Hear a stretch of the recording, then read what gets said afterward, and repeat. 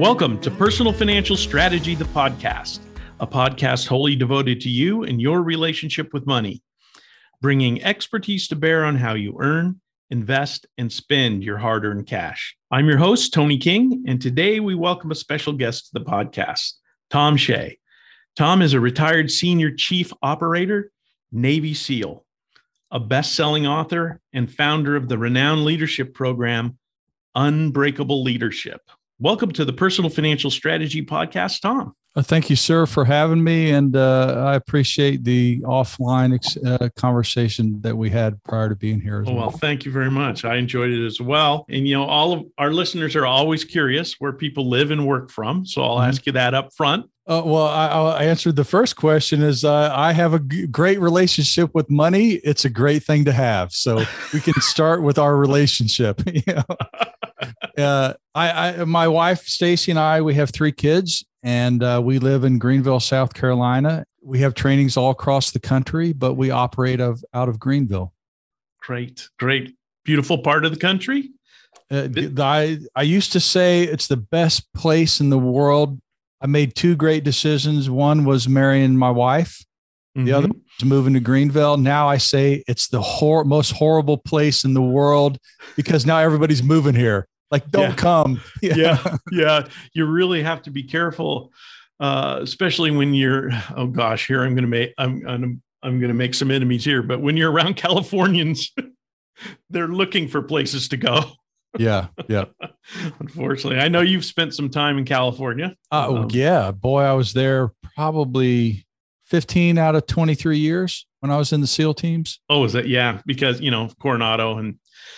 It's also a terrible place because it's the best place in the world to live. The beach is right there. It's 70 degrees right now. I could be right 90% of the time. Yep. And it doesn't rain. So it's a great place. It is. I lived there for 5 years and grew to love it and really wished the beach and the town and everything was in Arizona, where I'm from, but it's not. It's in California. Yep. And I eventually moved back to Phoenix. But I remember that every day. Yep. Is much like the day before in San Diego. Yeah. And there's no bugs. There are bugs in Greenville, my friends. Are they really? Yeah. Wow. Well, Thom, at Personal Financial Strategy, we're focused on kind of the blocking and tackling of personal finance. And we love to talk about the why of personal finance. But today, because we have you for a short while, we're going to talk about leadership. Most of the strategists listening today, they lead in some capacity. A lot are small business owners. Some are solopreneurs, but also have small staffs backing them up. And we're anxious to hear your story. Would you give us the path that leads up to what you're devoted to today? Oh, my Lord. That's a long question or long answer. I think America is the greatest place to actually talk about money and leadership, because we have opportunity for both here. Yeah. I grew up in the 70s in a small town in southern Indiana. I say that because everything was normal. It was normal for me to carry a gun because we had them in our trucks. It was normal to fail, which I think is the precursor to success, is failing. Mm-hmm. I ended up failing a lot in life. And that was the genesis of me being in the SEAL teams. Was I had flunked out of West Point in English, which is another funny story. Now that I'm 2 books into national bestsellers, it took me to the bottom where anything's possible. So from the bottom, you can do a lot of great things because you're willing to risk things then. Indeed. So I went in the SEAL teams in 1990, I believe. It then became a series of how you can fail to succeed. And I say that because everybody listening does that on a day-to-day basis. Things don't go well. What do you do when things don't go well? That pattern of my living was fail, don't give up, make another promise. It doesn't go well. It took me into SEAL training. And SEAL training is the quintessential, if you don't give up, you will succeed. But here's 1,000 reasons to give up. And once you pass through that experience, you can actually write your ticket, carte blanche. What are you willing to commit to and willing to give your life for. That became a precursor to something that I now in retirement, and we retired in 2014 with no intent to teach it. My wife had asked me to write during my final leadership tour, and I'll take a step back. I define leadership as a commitment to other people. So in the SEAL teams, as a chief, when I was the leader of a platoon of 22 guys, they mattered more than I did. But to get to that position, you have to be operating at 100% of your capacity in 5 areas, which I think are unique, which I think is a financial conversation. You have to be healthy all the time. You have to be interested and willing to learn anything on a drop of a dime. And you have to be in a position that you deliver value, which I think is the definition of wealth, pursuing what you value. And you have to be relatable and able to operate on a team. That's the 4th one. And in the SEAL teams, you have to be spiritually inclined. It doesn't mean you have to be Catholic or Protestant or anything, but you have to actually own the conversation called divine intervention. You better start tapping into that, because that's what's going to save you when things go south. Mm-hmm. And so those 5 areas you have to be exceptionally good in to be a chief on a day-to-day basis. And then give up a lot of your own successes for the platoon. So I'm not going to be the guy on the gun. I'm not going to be the one doing all the I call it God's work. It's probably the wrong word to call it. And it's all them. So you give them all the graces. They win first, and then you win third. So that process of leadership for 23 years of the grace of giving to other people. In the teams, I wouldn't feel that way. I wouldn't have articulated that way. The terminology in the teams is team first, gear second, me third, family fourth, and God fifth. So it's a weird way to look at it. But team is always first. What we can do together over what we can do separately. Then we retired. And in retirement, I had written a manuscript to my kids. And in my final combat engagement, which ended up being 13 lessons I wanted them to be able to do. It was actually 1 lesson at a time. So the first lesson I had to pass to the kids in case I died on the next mission. Then I got back from it. And then there was a second mission, and then a third mission. And then ended up being 13 lessons that my wife, Stacy, got published without my permission. And then the bullet already got launched. So I'm like, oh my gosh, now I have to go public with this. In 2014, it made a national bestseller list, and which was a financial nightmare for us because we had to pay for printing. Oh, wow. So by the time I got paid, we were around $400,000 in debt, just paying for books to get printed. No kidding. They'd already bought them, but if everybody wants to be an author, just so you know, if you don't get a draw, like an upfront, you don't get paid for 6 months on books. Oh, man. So I was like, oh my gosh, thank God I had friends that gave me non-obligated loans, or they knew that I would pay back, but non-interest bearing loans. And And then 6 months in, I'm like, I'm going to go to hell. I've never seen this amount of money, and I don't know how to pay it back. And then it was a crazy time in 2014 in retirement. And I began to see the value of what I call leadership because it impacts people. Yeah. That's the weird way of talking about the path to leadership and how to bring value to other people.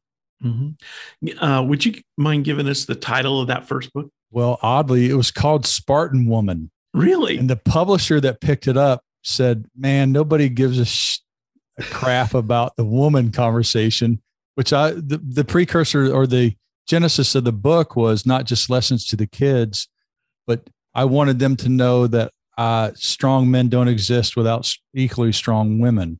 I see. So he changed the book to Unbreakable, a Navy SEAL's Way of Life, because some reason Navy SEAL is more sexy than Spartan Woman. Maybe the title sold it. I have no idea. Go figure. Yeah. There's a story there, isn't there? Yeah. And it's a raw depiction of what a 6-month deployment was like from a father, husband, and leader's point of view, wanting to fight my way home and having to stay over there and fight. You know, I always warn people there's cuss words and there's intimate conversations that I didn't want out between Stacy and I, that they're actually 60% of the readers are women. I have no idea why, but ended up getting a conversation with leaders across the country together, meaning, you know, leaders of companies would call and say, hey, I want you to teach me what you're talking about in the book.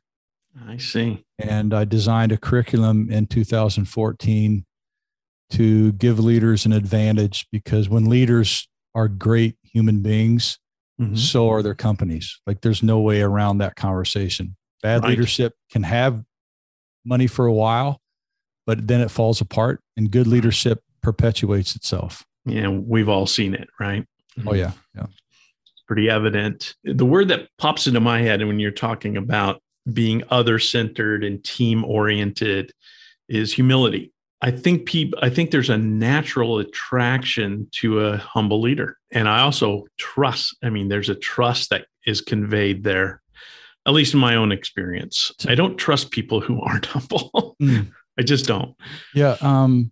That conversation has happened many times in the last 9 years. Oddly, the word trust doesn't exist in the SEAL teams. Is that right? Things are so complicated and difficult. If you use the word trust, you can guarantee the person won't deliver. Oh, like, really? I trust he will bring the right stuff. So the teams, it's called, not a term for it. So no matter what, you have to be checked twice on everything by somebody else.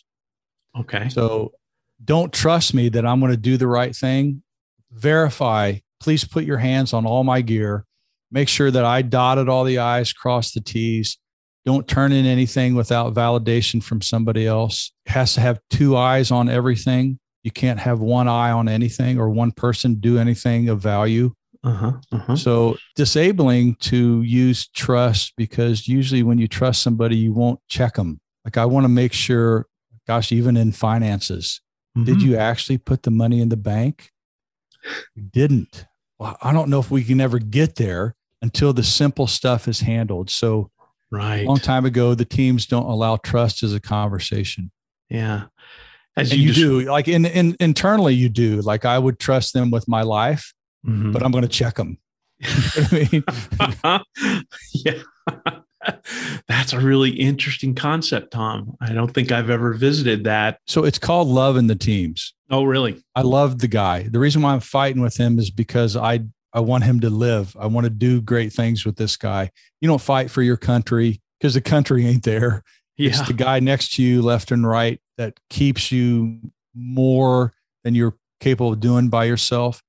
So that internal flame for each other, not in an intimacy world, but you want that guy to be better and he wants you to be better. Inadvertently, you may use that conversation called trust. If it's important enough, I want to see it first. Right. I want to see the 10-cent item on the $1 million equipment. Right. Did you hit the button? Did you bring batteries? Because we got $1 million equipment that now have a 5-cent battery that's going to not work. Yeah. It's become so rigid in the teams that you feel bad that somebody didn't check your stuff. Like, is he wanting me to die? Because I would forget everything. Wow. Because I'm so busy as a leader before you go on a mission that I didn't have time to go shoot my gun. So my guys would go shoot it, and they would bring back the shot group for me. So I saw that it happened, as opposed to, hey, did you shoot it? And the guy lies to you and goes, yeah, I shot it. So I want to see what happened. It allows for, I think, the grace of making mistakes, because everybody's going to be there to support picking up of a mistake. If you do that in business, boy, it's much more effective instead of some emotional attachment. Right. It seems, it occurs to me that living in that pattern, it serves to bump up communication. Yes. I mean, straightforward, non-emotional communication. Right.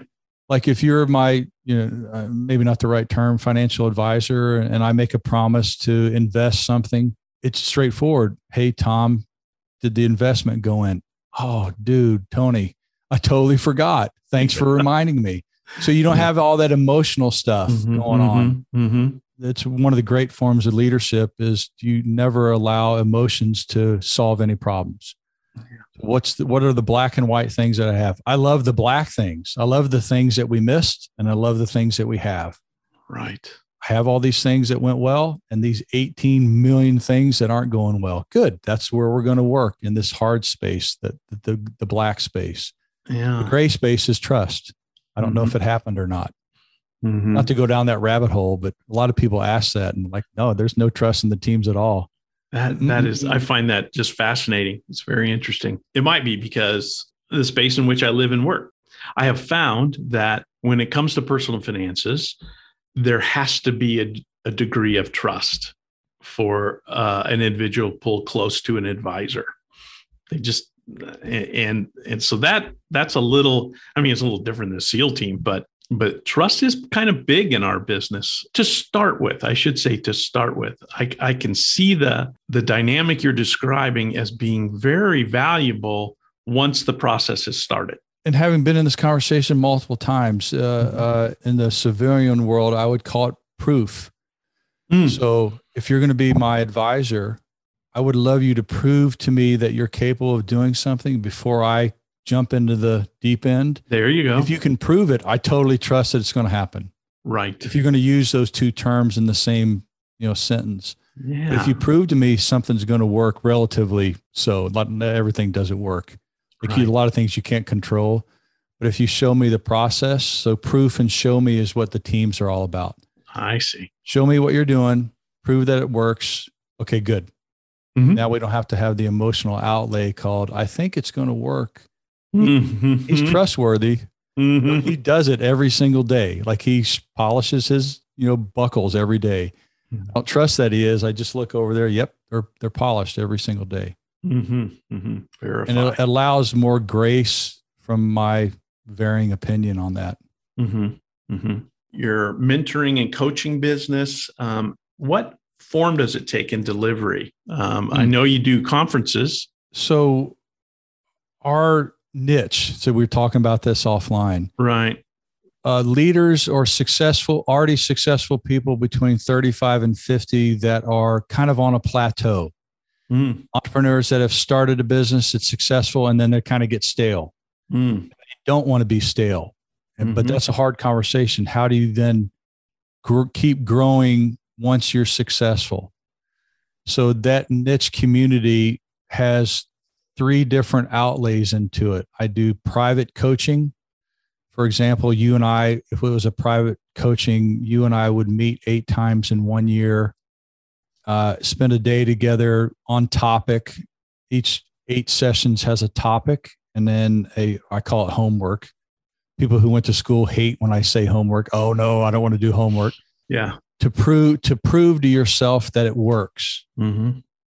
And greatest business model in the world is you pay when it works. If it doesn't work, there's no pay. Well, we're right back to where we started. And it works not works every time, but you have to do the work. Sure. So a linear process, do A, B, C, D, and E, and do it every day and stop talking yourself out of it. Wow, it works. Yeah. And that process is to 2X 5 areas: physical, intellectual, wealth, relational, and spiritual. If you're not willing to put 2X on the table as an outcome based over a year, I probably won't coach you. Like if you want 10%, just do what you're doing, a little more, it'll probably work out. 478 clients to date have 2X those 5 areas. So there's the individual training. The other one is now I have several clients. The guy I mentioned before, who's a wealth manager in Amarillo, after he made it through the training, he's like, man, I want to help you teach this because that was profound. So he's now a trainer of mine, and we do training in Texas area to grow his pack, I call it. And I have another guy who runs Mass Mutual here in the Carolinas, who's a trainer, and he 4X'd his business. And then a girl in Omaha that is a obstetrician that went through training and profoundly moved her. And she's like, I want to help teach it. So I have 3 trainers that we do seminars, and that's the same effect in 90 days. When you do it in a group, man, does it happen quicker. Oh, really? Yeah. like profoundly quicker. But it was hard for me as a businessman to go, man, I have to drop the price. Oh my gosh, what are we going to do? And the other one is consulting, where like if you owned a business, I would come in and do a process consulting to increase one of the verticals that you're working on. I'm curious about the group effort. Mm-hmm. You say it's 90 days. So how many meetings in 90 days would? Just 2. So I'll explain them. Okay. So the first training is called level 1. Like I'm literally a gorilla with my fingers on the ground, dragging them. So I had to give it a name. The only one I could come up with was level 1. So level 2 weekend begins on a Friday night. And that Friday night conversation is about communication, authentic communication without getting people wrong. So until you can be heard without judgment, it's very difficult to create a process to make a difference with somebody. Like I want to be able to be present in the room with all my bullshit that I brought to me, and I want it to not have any effect. So and there's a process of communication, and I always think the simple things matter. Mm-hmm. Listen first, speak second, and then clarify and verify third. Like, hey, Tony, did you say pink? Because I heard pink. Yeah, I said pink. Yeah, okay, good. Now we had great communication. And then speak authentically. If you want to ask a question, ask it from a committed point of view. Don't ask a question that you don't really care for the answer. So that starts at around 6:30 and goes, we limit it to 20 people. So it goes till around 11 that first night. Mm-hmm. Then the next morning starts at 8:30 and goes till 2 a.m. And there's really people are like, oh, I can't believe it's 2, because it's so engaging that really? I'm tired, but it's not like, oh, I'm going to die here.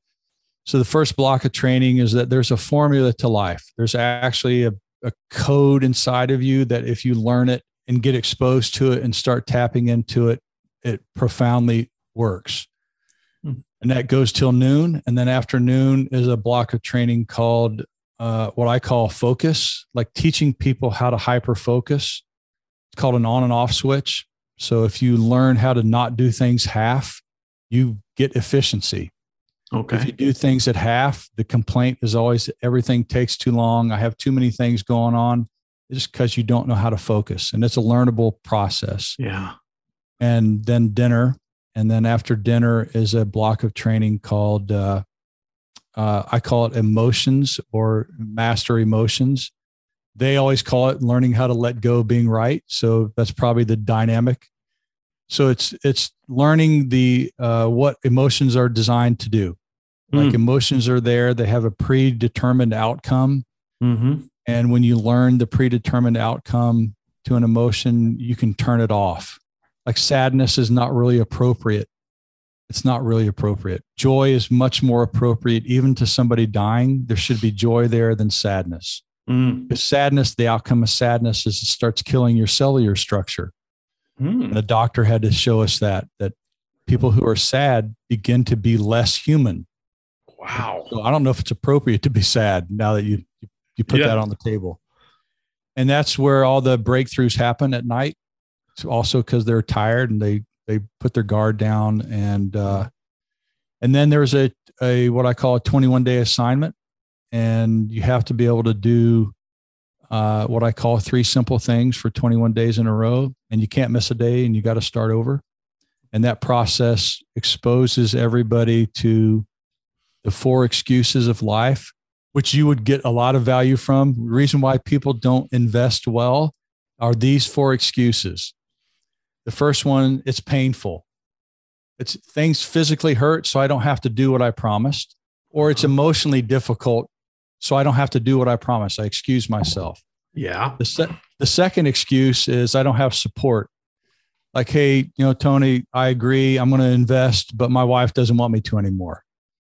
So I get out of the opportunity to live a better life because I excuse myself because I let other people influence my decisions, which is sometimes horrible.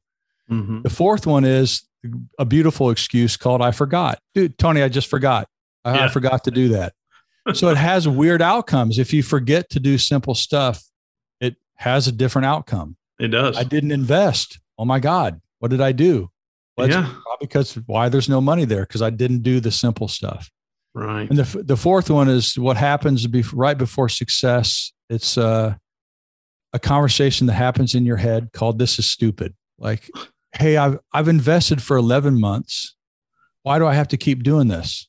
It sounds like this is stupid.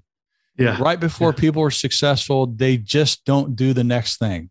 And the more difficult it is, they'll always excuse themselves, right? It's called the penultimate excuse, because this is stupid. I don't want to do it one more time. And you would see from an investment standpoint, oh my gosh, just do it one more investment. Just do, not that that's how you advise, but just that one more time and you would have crossed the line. So that 21-day exercise exposes the 4 excuses of life that are very preventative. Then level 2, and you have 2 goals, a wealth goal and a health goal. Okay. In level 1. So that's the outcome of level 1 is you have to 2x a health goal and 2x a wealth goal. Okay. Within 90 days. And then we meet 90 days later.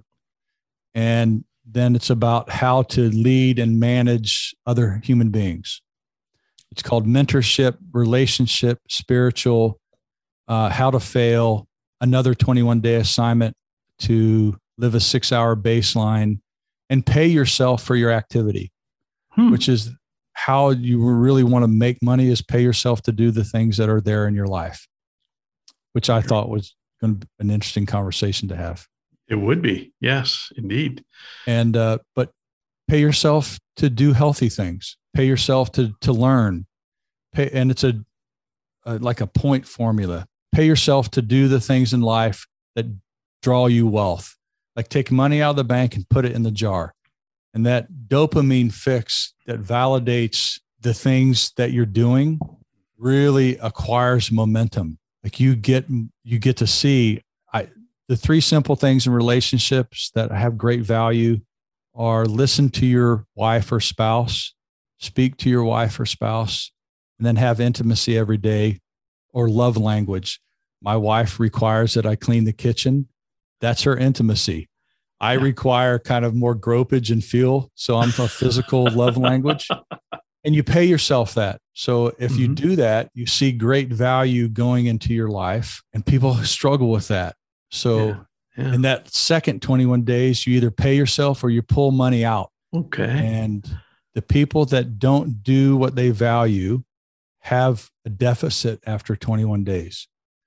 You pay yourself to do work, business, like I did the 3 simple things in business, and I paid myself, but I didn't work out. So the 1 comes out. I didn't learn anything new today, and another 1 comes out.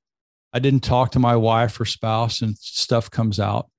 Yeah. And that's why people feel like I have to be more busy.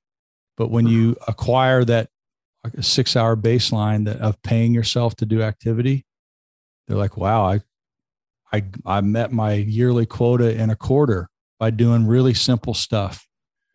And that takes them sometimes 90 days to accomplish. Sometimes they do it in the first 21. So interesting. It's very tactile. Yes. If you don't get a dopamine fix, you'll never do it again. Yeah. If you don't get a positive reinforcement, whatever you're doing will go away very summarily. You don't have a choice. Yeah. Yeah. Because it's easier to drink because I get you know what I'm saying? It's easier to have that tactile experience of reinforcement doing something stupid than it is, because I don't get any reinforcement.